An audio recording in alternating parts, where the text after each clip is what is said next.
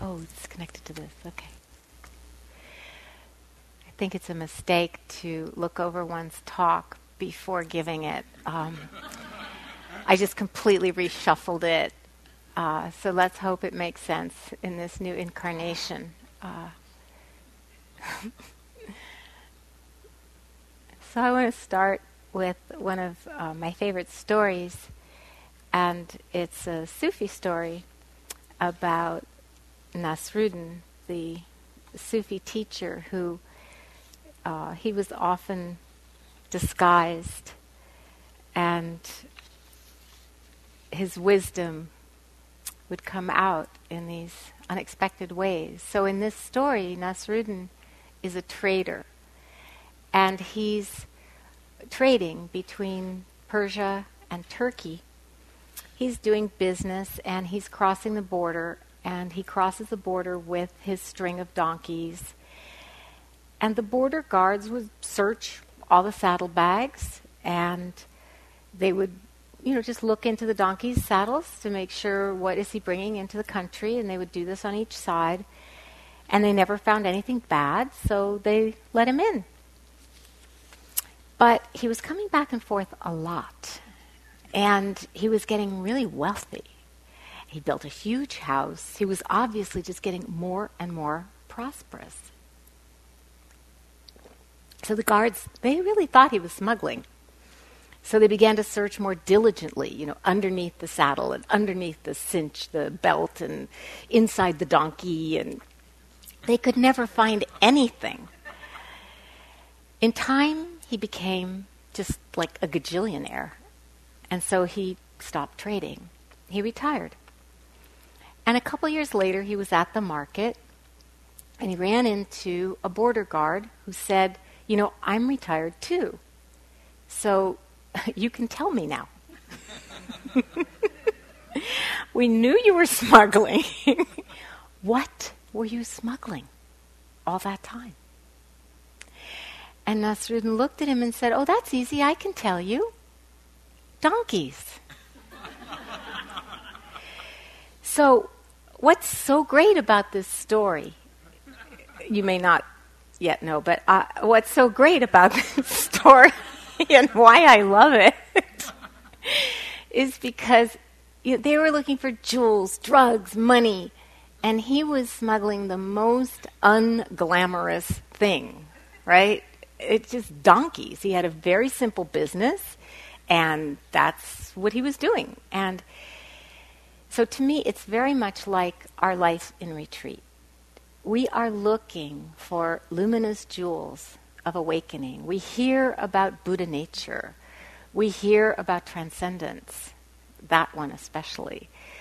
And, we overlook what's actually the pay dirt in our practice, the vehicle, that which is actually going to make us spiritually wealthy, strong, and contented. And so these moments that are pay dirt, they are the moments of just being present with sitting, breath after breath, sensation after sensation. And by now the sensations are getting quite strong, aren't they? It's like the dentist, it's a little bit of discomfort, they call it. We call it strong sensation. But you know what we mean. And these moments, they're just like the donkeys. They are not romantic. They are not beautiful. They are not luminous particularly. But they do the job because we are awake for them. And we're experiencing them. These moments are carrying our awareness, which here is the gold. And suddenly, when we realize this, then the ordinary things, our work meditation, pots and pans, bathrooms, not very glamorous, right? Feeding ourselves, going up and down the hill. Meditation hall to dining hall to meditation hall to dorm to meditation hall to, right? all the ordinary things of our life here, they're not just that. They're more than just eating and walking and sitting, though of course they are that. They are transformed into these vehicles of our spiritual wealth, our awareness, our presence, and increasingly, what I want to talk about tonight, our compassionate presence. Whatever we think about it doesn't matter. And this took me so long to understand in my practice. So if I can save you some time, it's just, it took me so long to realize that, this could be worth more than the $800 Pilates tip. A lot more. That what's happening doesn't matter. We take it very personally. It matters deeply to us, of course, but actually, from the point of view of the practice of our mindful awareness, our metified presence, it doesn't matter. All that matters is, do we know what's happening? Are we with it? Half with it? Are we with it without shaming or blaming ourselves about it? That's a huge one. Without being hard on ourselves or somebody else. All that matters, actually, is the quality of our attention to it. A famous Tibetan teacher, Tulku Urgyen Rinpoche, said, "The price of gold goes up and down, but it doesn't matter." What do he mean by that? I think you intuit what he means by that. Whether the market price, what the world thinks of it, what we think of it, whether it soars or plummets, and we know all about soaring and plummeting by now, right? It doesn't matter because it's still gold. It is still gold. And our mindfulness, our presence, our awareness, our attentiveness, our compassionate presence, all these words are pointing to the same thing. Our being is like that. It doesn't matter what we're mindful of. It could be the most sublime moment of gratitude and outpouring of love and for everything and everyone, and you know those moments. If you haven't had one, you will by the end of the retreat. Everything that made it possible for us to be here. Or it could be the most petty, the most sort of loathsome. It doesn't matter which thought we're having or which feeling. It just matters that we are willing to know it, to be with it, to see it, whatever it is, as it arises and passes away in our consciousness, as it's born and lives and has its being and falls away. Just to see each experience as it's born and lives and dies. That's what matters. And of course, to see this is to see the truth of impermanence, but we don't even have to put a fancy label on it like impermanence. Just this awareness, this knowing, this being with, this showing up for our lives is the gold. And we take it so personally, we make it such a story about how we're doing and whether we're a good meditator or a bad one. We're having a good retreat. This is a good retreat, but this is a bad retreat. This one's bad. This one's worse than the last one. Maybe the next one will be better. For years, I used to, in my retreat, be planning the next retreat. Okay, so this retreat's kind of shot, but maybe the next retreat. And maybe the next retreat I'll be in a yurt or I'll find a hut. That might be easier than be with all these people. And maybe that would make a difference. I don't know. But I do know that there will, on and on. And so, it matters that we suffer. That matters to us, of course. But from the point of view of the practice, it's our compassionate presence that matters. our awareness. This is the gold. So each thing that we do, each mundane thing, like taking off our shoes, like putting on our shoes, it becomes not just taking off our shoes and putting on our shoes, but also a vehicle to carry, to hold, to invite, to represent this awareness, this knowing, this mindfulness and presence. So this simple training that we're teaching you, just breath by breath, step by step, sound by sound, taste by taste, touch by touch, just each thing over and over again, bringing some warmth and presence, some friendliness to your warmth and presence, to the way that you're with yourself. These are your riches. These are your donkeys. These are your ways to develop compassionate presence. So now I'm going to go back. Wish me luck to find it. Yes, okay.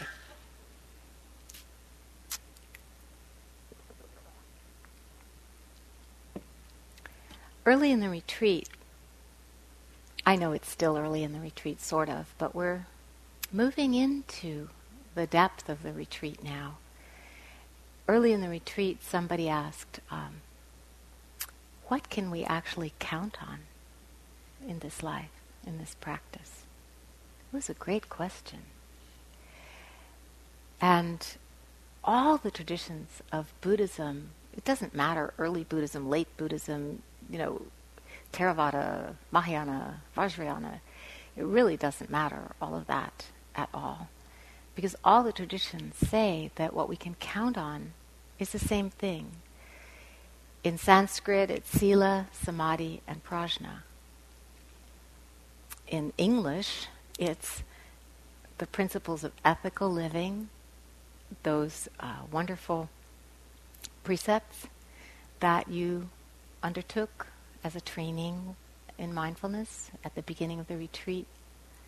These principles of ethical living, whichever ones you carry forth into your life, samadhi, the capacity to be present, to be really here, to be absorbed wholly, fully, wholeheartedly in each moment, fully here.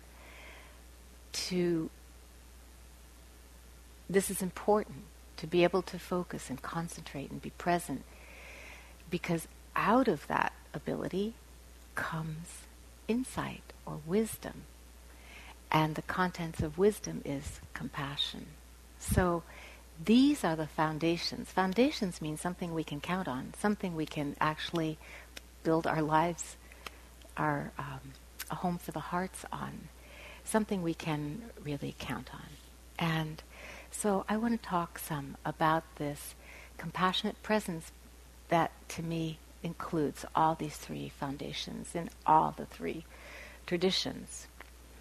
This morning I had an experience that made me remember the couple years I spent practicing in the Tibetan Buddhist tradition, talking with Robert Thurman, who's a great professor in that tradition. And I was remembering that in that tradition, the embodiment of compassionate presence is named Chenrezig. In Sanskrit, we would say Avalokiteshvara. In Chinese, it's Kuan Yin. In Korea, it's Kwanseum Bosal. In Japan, it's Kannon or Kanzeon. All of these beings are representations of the power of seeing. And they are all, in the Buddhist cosmology, all the various deities and beings are, they're just representations of our own qualities, the awakened qualities that we have in our hearts and can cultivate. So all of these represent the power of seeing, and they're called the great compassionate ones because of their ability to see all living beings, and they never shut their eyes. Their eyes are always open. They always see what's going on for each and every living being, And they're never blind to, they never turn away from, they never ignore the conditions or the suffering of any living being, near or far, large or small, everyone without exception.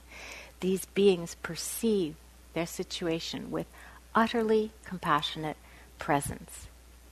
When I hear this, it makes me think of God.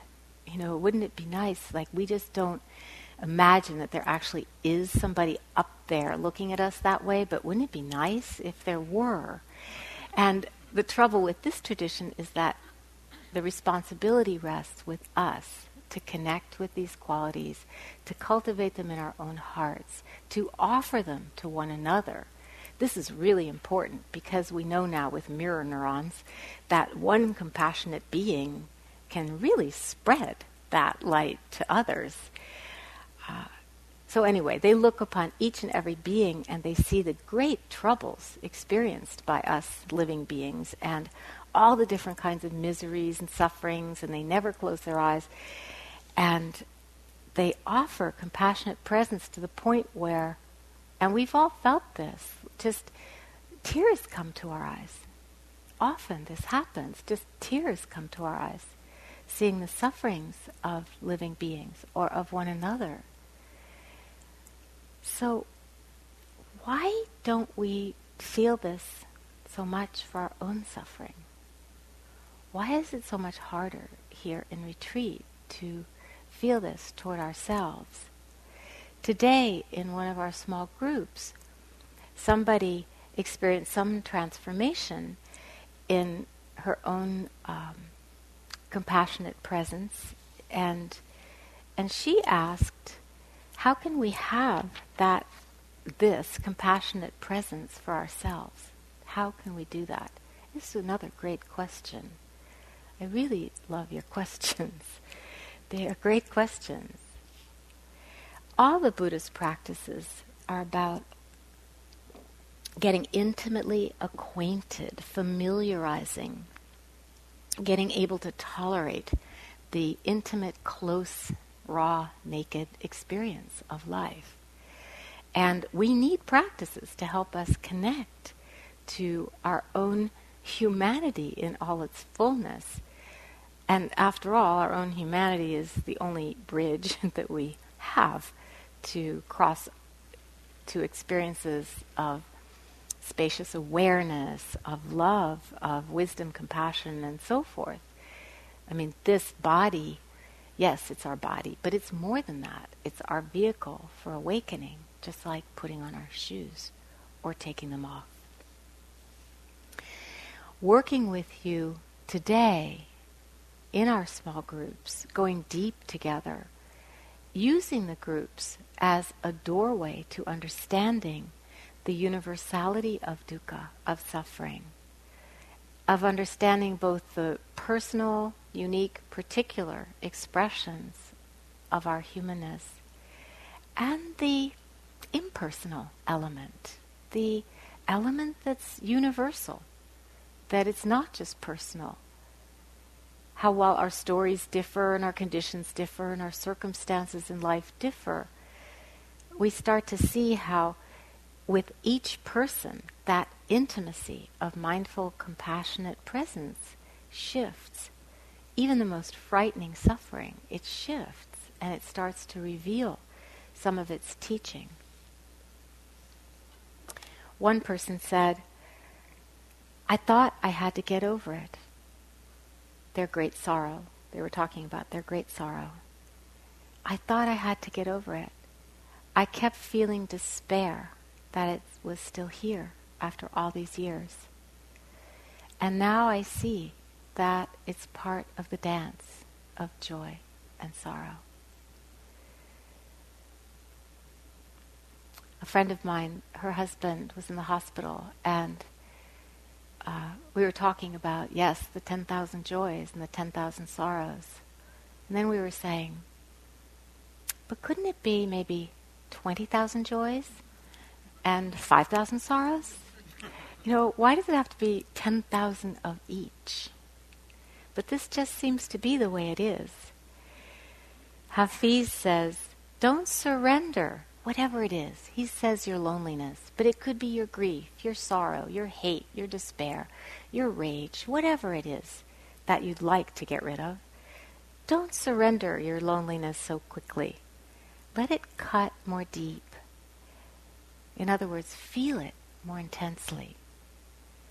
Let it ferment and season you as few human or even divine ingredients can.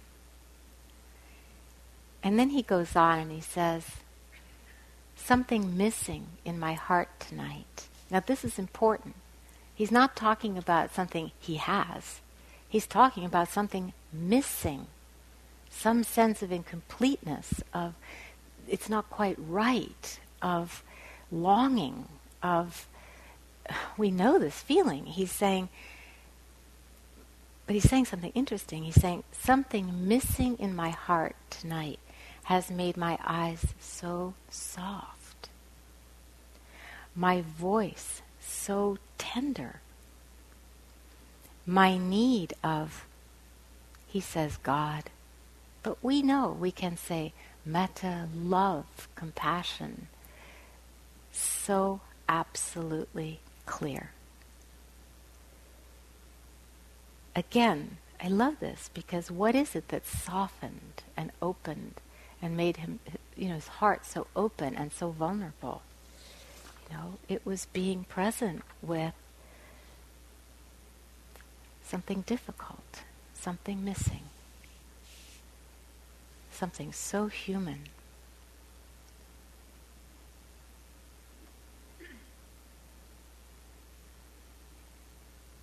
And he communicates this loving, caring feeling. And it's this loving, caring attentiveness that gives us the courage to come so close to experience. Even the experiences we most wish we could turn away from. Then we become the embodiment of those magnificent beings, Chenrezig, Avalokiteshvara, Kuan Yin, Kwanseum Bosal, Kanzeon. They're not, somewhere out there or up there in the sky. I mean, maybe they are, but that's not where we find them. We find them here in our own hearts when we can muster enough presence to come close enough to our experience, and when we can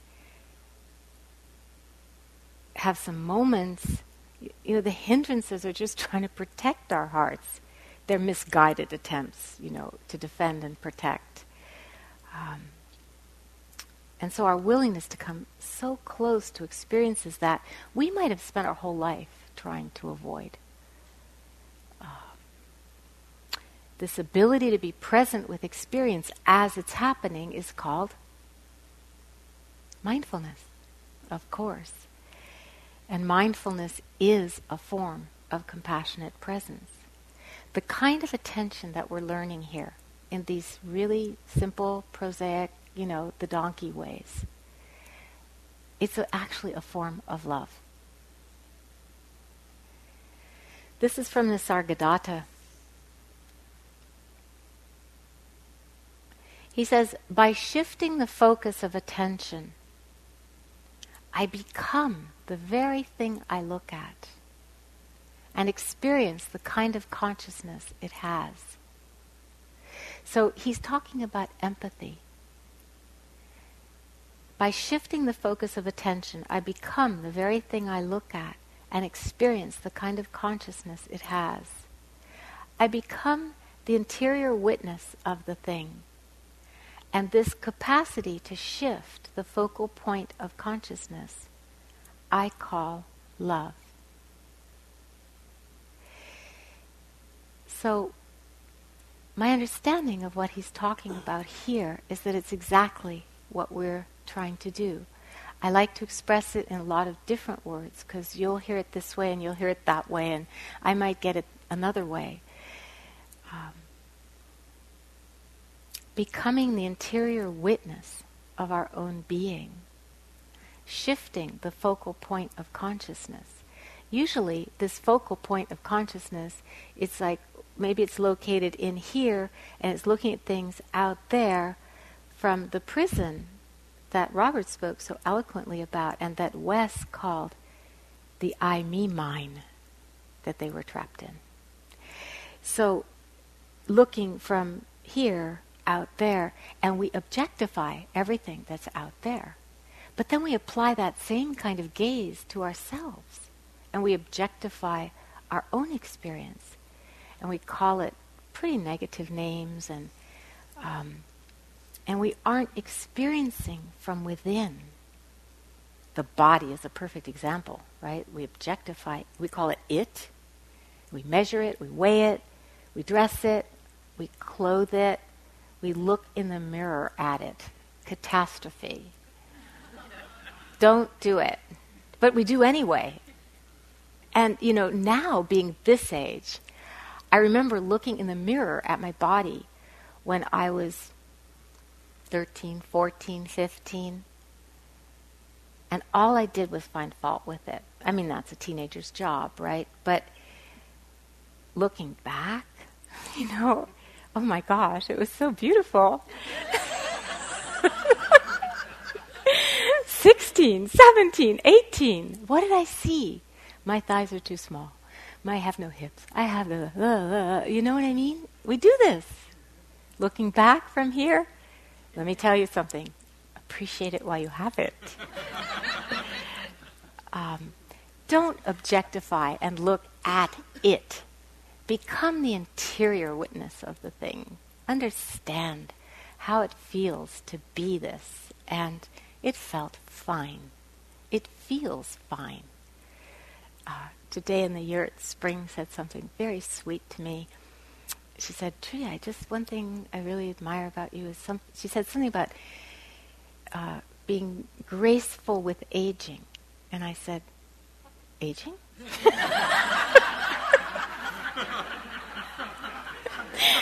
What?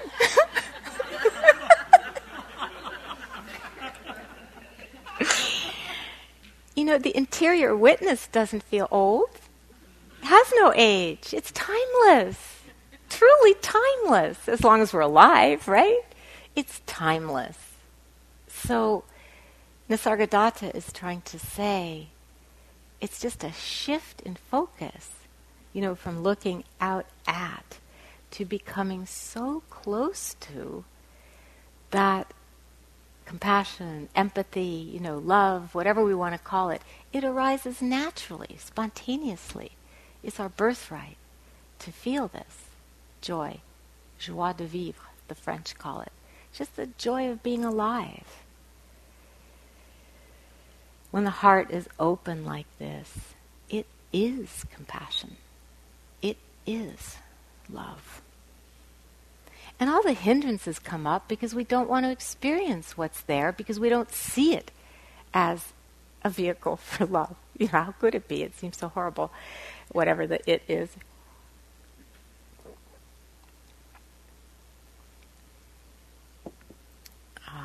So the work we do here in retreat is to open to our own suffering, to do the last thing that the rational ego mind wants to do, to acknowledge that our experience doesn't have to obey us, that we can't control it anyway, even though that's what we spend most of our time trying to do. And it's paradoxical because we long to free the heart from our demons and experience life full on, fully. We do want this. That's why we come here, and yet we get stuck in a moment, and you can't get out. I wanted to sing it, and then I thought, no, it'll just go through your minds over and over again, that song. It's been going through mine. No, don't hum it. Even. It's not a bad tune. So, to develop this kind of compassionate presence is... it's something that we do in the following ways. And I'm going to just name an acronym that many of you know. It's called rain. And it has to do with, it's usually taught in the context of working with difficult emotion.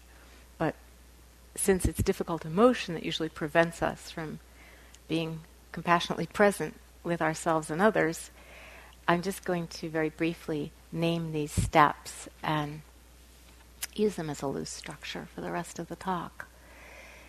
First, R, recognize, for being mindful, just what we've been talking about.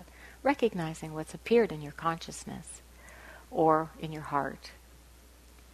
And not being so caught in the ideal of being a spiritual person, which of course we all are, or we wouldn't be here, that we are afraid to name and recognize experiences like hate or rage or, lust, things like that. Just realizing price of gold goes up and down, it doesn't matter. The gold is our willingness to be aware of what's so. To recognize, to accept and allow, as Robert talked about the first night. That's the A, R-A. To investigate, to look deeply. Not to analyze or interpret or fix, but just to look deeply. And then the N is about our true nature. It's about not identifying so personally with experience. Recognizing what's here is sometimes not so easy because often our feelings are hidden, and you've probably discovered this already. Our feelings can be hidden by these repetitive thought loops, and they just come round and round and round and round. And eventually you learn, with experience, you learn that you can drop underneath and feel what's there. You can feel the emotion that's fueling them. And the paradoxical part, again, is so counterintuitive. It's actually easier to just feel what we're defending ourselves against than to be caught in the defenses that are supposedly designed to protect us. It's counterintuitive, but it's true. As Wes said last night, that kind of obsessive planning, it can mask fear or anxiety. But sometimes when we learn how to just drop into the felt sense of fear in the body, it's like this. It feels like the heart racing, the palms sweating, the unpleasant tingly sensation, the shallow breathing. And yet, being present with this emotion, just being with it, then it's just what it is. And our fear of it vanishes. So we can recognize intense emotion and feel it in the body without pushing for it to go away, but just fully embodying it, becoming it, as Nisargadatta says. But he's not talking about getting lost in it, becoming lost in it. He's talking about being that intimate with it, getting that close to the experience. And this way of being with experience is profoundly healing. And again, another paradox. We can't approach experience wanting to fix it and cure it. All we have to do, though, is care about it, care enough to be present with it. And something transforms. The heart transforms. And then even in that transforming, we begin to see how the emotions themselves can be a bridge connecting us to the ability to let them go, to dissolve into this pure emptiness of compassionate presence. And some of you have experienced this in your groups, that the personal this way it's a bridge to the universal. It's not wallowing. It's not indulging. A friend of mine made a tape. It was the day of audio tapes. This was back in Cambridge, Massachusetts, and her dad was one of the most famous therapists in Cambridge, and she was a young friend. And she made a tape that she called Music to Wallow By. And every time, if a boyfriend would break up with her, or she would just play her tape of music to wallow by. And it had Pachelbel's Canon and all these sort of very tear-jerking, beautiful pieces of music on it. And, you would hear that music playing over and over, and you would know that Alex was going through something.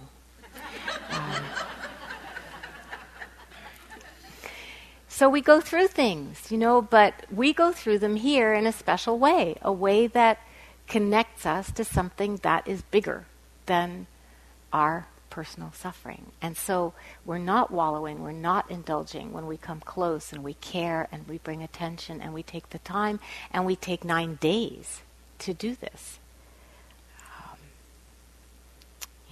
We're really connecting to a more boundless, universal dimension of our being, to all human life. And how are we doing it? Just through being aware right now. What's happening in the body? The palm is, my palms aren't sweating, but I'm actually pretty comfortable right now. But just noting whatever's happening in your body. And hopefully you're pretty comfortable right now. But can you stay with whatever's happening when it's not so comfortable?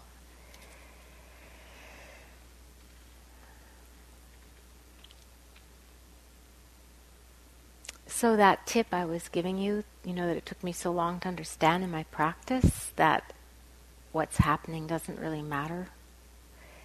It goes even further than that, because not only does it not matter, but the content of what's happening, no matter what it is, the content of the moment, what's going on in that moment, no matter what it is your awakening. It's your awakening when you're present with it. Literally, you are awakening to what's true. So just letting a feeling emerge and being with that, with the intention to understand it rather than to judge it, to have some caring about it, rather than trying to make it, fix, cure, go away. This is our awakening.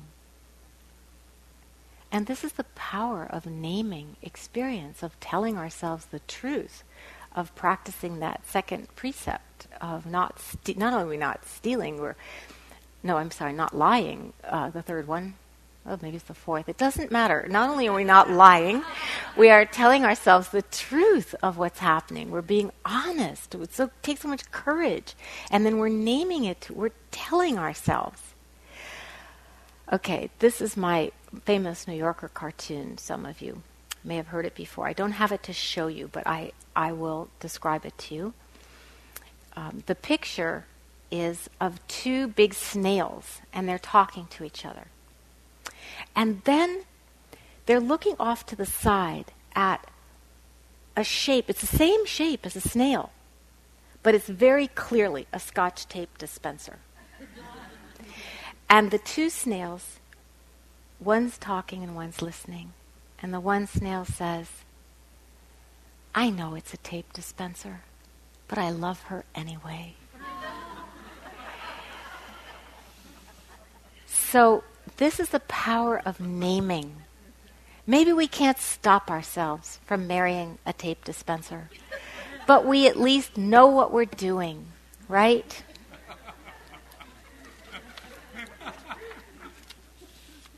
Is that better? I think so. So, for 25 years, this was on the wall of my therapy office in Cambridge. This is a quote also from Nisargadatta, and it's what we're doing here.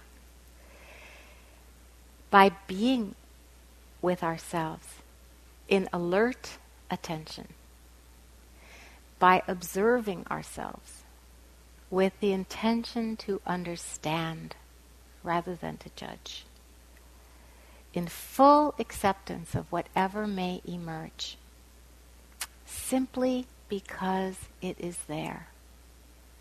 That's huge. Simply because it is there. We have to make some kind of relationship with it. It's here. So what kind are we going to make? In full acceptance of whatever may emerge, simply because it is there, we allow the deep to come to the surface and enrich our life and consciousness with its captive energies. This is the great work of awareness.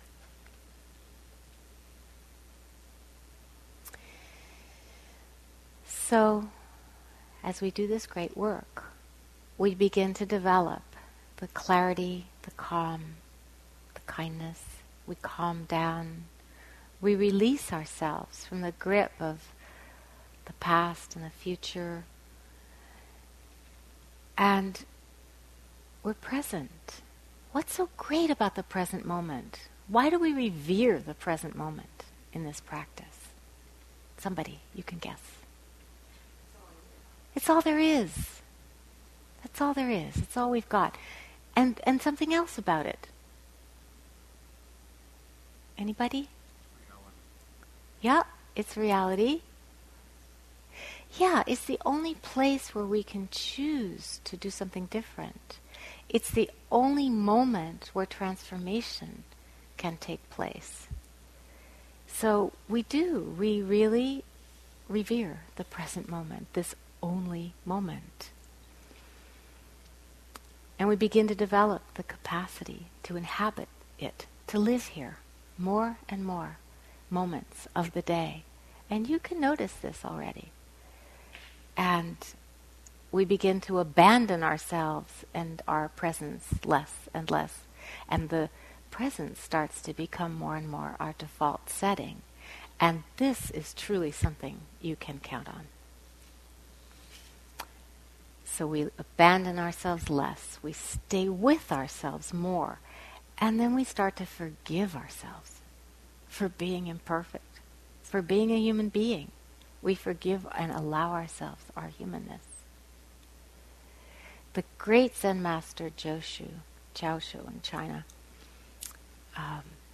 a monk asked the Zen master, forget it didn't have to be a monk. It was one of you. You could travel back in time. He's alive this moment. The truth of these teachings are so alive. So the question, another great question from a student, why do we stumble on level ground? Why, when we come here, longing for freedom, longing for love, do we find ourselves caught inside a mobile again, caught in the same pattern, caught? Why? The ground at Spirit Rock, although the hills are steep, the ground is made so level for us. We have this incredible staff attending to all our needs, this building, this delicious food, these, great teachers, these wonderful companions on the way. We have level ground.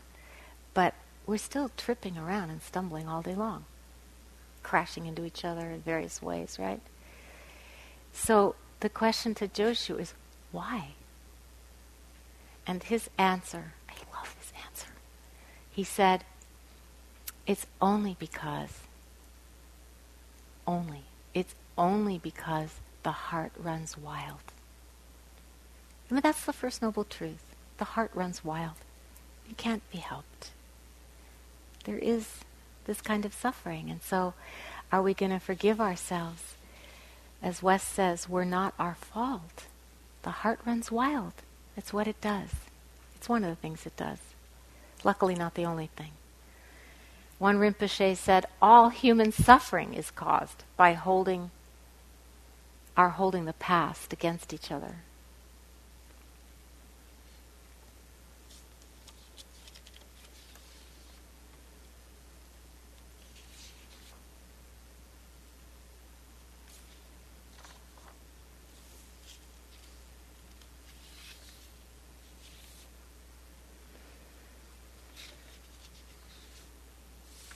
I'm just trying to see how far we have to go and how much time we have to go there. So we develop this compassionate presence through being held in compassionate presence. Just like this is how, if you ever read the great British psychoanalyst and pediatrician D.W. Winnicott wrote a beautiful paper called On the Capacity to Be Alone. And he describes how we learn to be alone with ourselves, to be good company for ourselves, and to be able to be alone, in solitude. He's not talking about being, in condemned isolation and despair and so forth. And he's saying, it's so simple. It's not easy, of course, but it's so simple. The baby learns by being held through all its emotional storms by a parent, and the parent doesn't have to be perfect. I mean, Ed Tronick's, he's at the Boston Psychoanalytic Institute. He did research. I don't know how they determined this, but it was from these tapes of infant parent dyads where they could break down into microseconds the moments of attunement, the moments of meeting and communicating or missing. And what they determined is that it really only has to be 30% of the time that baby is met by the parent for the baby to be healthy and feel held and seen and so forth. That's encouraging for us, for our babies, our inner babies too. But it's through that holding in compassionate presence. And I say it doesn't have to be perfect because we aren't. No one is present 24/7 with anybody. And so no parent, but all they had to do was not, when we cried, go, "Ah," and drop us. They just had to keep holding us. And so they did that, right? So we need to do this with ourselves, and we are. This is from Theodore Roethke. I love this poem is about this kind of accompaniment with attentiveness. He says, at Woodlawn I heard the dead cry. I was lulled by the slamming of iron, a slow drip over stones. Toads brooding wells. All the leaves stuck out their tongues. I shook the softening chalk of my bones, saying, "Snail, snail, glister me forward. Bird, soft sigh me home. Worm, be with me. This is my hard time."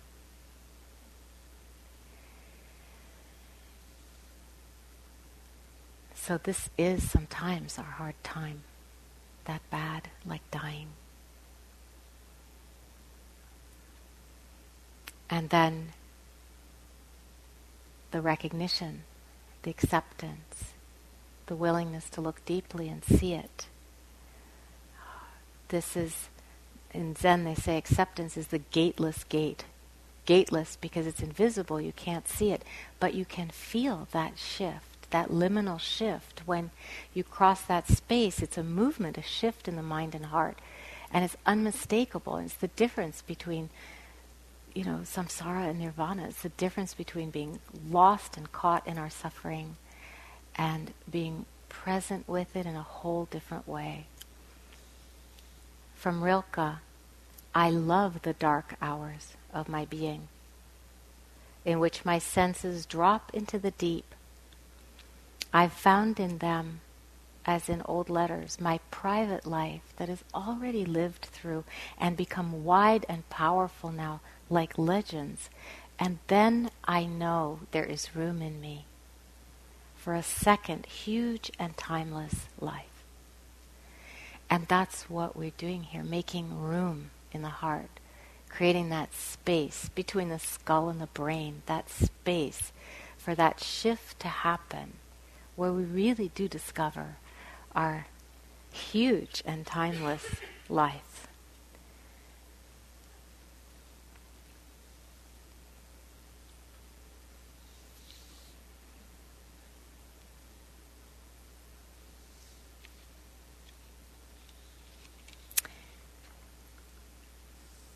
So,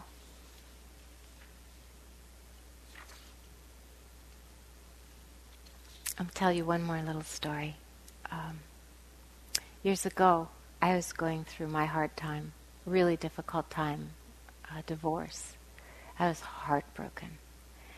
And I hadn't seen my Zen teacher, Descent Nim, for quite a few years. And he was the teacher of my former husband and my first teacher. And we'd done lots of practice. I mean, he knew us both really well. And so some of the old students and his monastics were meeting him for lunch at a Korean restaurant in Cambridge. And we were sitting and waiting for the table, and I was sitting next to him on this red Naugahyde bench in the restaurant. And he took my hand, and he was holding my hand, and I just had tears pouring down my face. And he said it so softly, I barely heard it. He just whispered under his breath, with his big warm hand holding my hand. He just said, weather. W-E-A-T-H-E-R. He said, weather. And I almost didn't hear it. But then I smiled, like smiling through the tears. Of course, that perspective, from his perspective, that huge and timeless perspective, quite impersonal, the waves of emotion, that they're just that really, like weather, like the rainstorms that have come and blown across these hills. And what a relief to see it that way. That it's not just about me. It's about me. But it's also like the weather. It's a relief. Here's a poem about that relief. And I'm coming to the end. It's from Mary Oliver. She says, look, I want to love this world as though it's the last chance I'm ever going to have to be alive and know it. Sometimes in late summer, I won't touch anything. Not the flowers, not the blackberries brimming in the thickets. I won't drink from the pond. I won't name the birds or the trees. I won't whisper my own name. One morning the fox came down the hill, glittering and confident, and didn't see me. See, she was so quiet. She wasn't touching anything. She wasn't even naming anything. She was so quiet. The fox came down the hill, glittering and confident, and didn't see me. And I thought, so this is the world. I'm not in it. It's beautiful. Yeah. See, by shifting the focus of attention, she became so quiet. She became the fox. She became the very thing she was looking at. And she experienced the kind of consciousness it had, not naming anything. And that capacity to shift the focal point of consciousness, it made it beautiful, just like love is beautiful. And this is the process as we practice compassionate presence. It continually begins over and over again with the emotions that arise in relation to whatever is being revealed to us. And slowly, slowly, we stop reacting, and we start to see, oh, this is the process of awakening, this unending process of life. Something appears, something's born, and then it gives way to something else, and it changes and passes away, and it's hugely personal and hugely impersonal at the same time. It's just what it is when we're not afraid to enter that stream fully with our whole heart and mind. And Dogen Zenji, 13th century Zen master, called this compassionate presence, he called it intimacy. He called it being intimate, coming that close to experience. And I want to close with this quote from my friend Egyoku Roshi. These are her last days as abbess of the Zen Center of Los Angeles. I haven't seen her actually for a few years. We're so busy, both of us. She said, the word for intimacy in Japanese is mitsu, meaning intimate or secret. what is the secret? What is the secret? The secret is that you are living the life of Buddha. The Buddha knows this already, but you may not fully know this. As you wake up, you are let in on the Buddha's secret. Your original nature is the same as the Buddha's nature. Thus, your practice is the same as the awakened ones. Your life is the life of the Buddhas. This is important for you to realize. You're not going to become a Buddha because you are already so. You practice because you are Buddha nature already. Not to become it, but to realize it. And this is what draws you to the practice. This is why you are here. Because you are it already. So, let's sit for a moment together.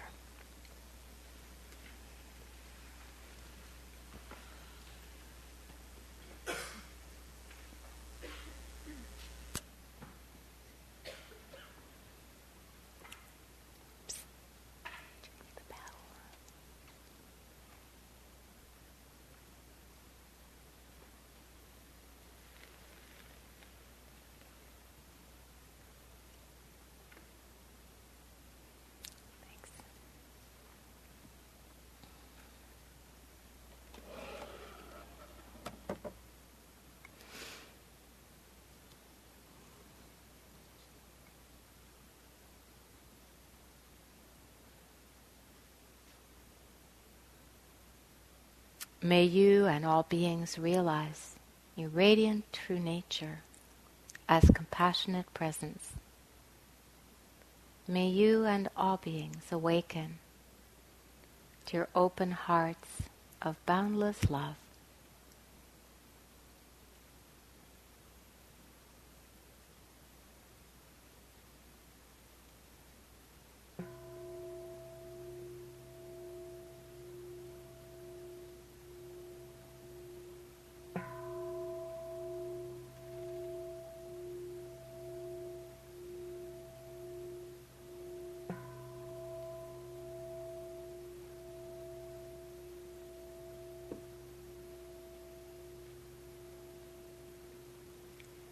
So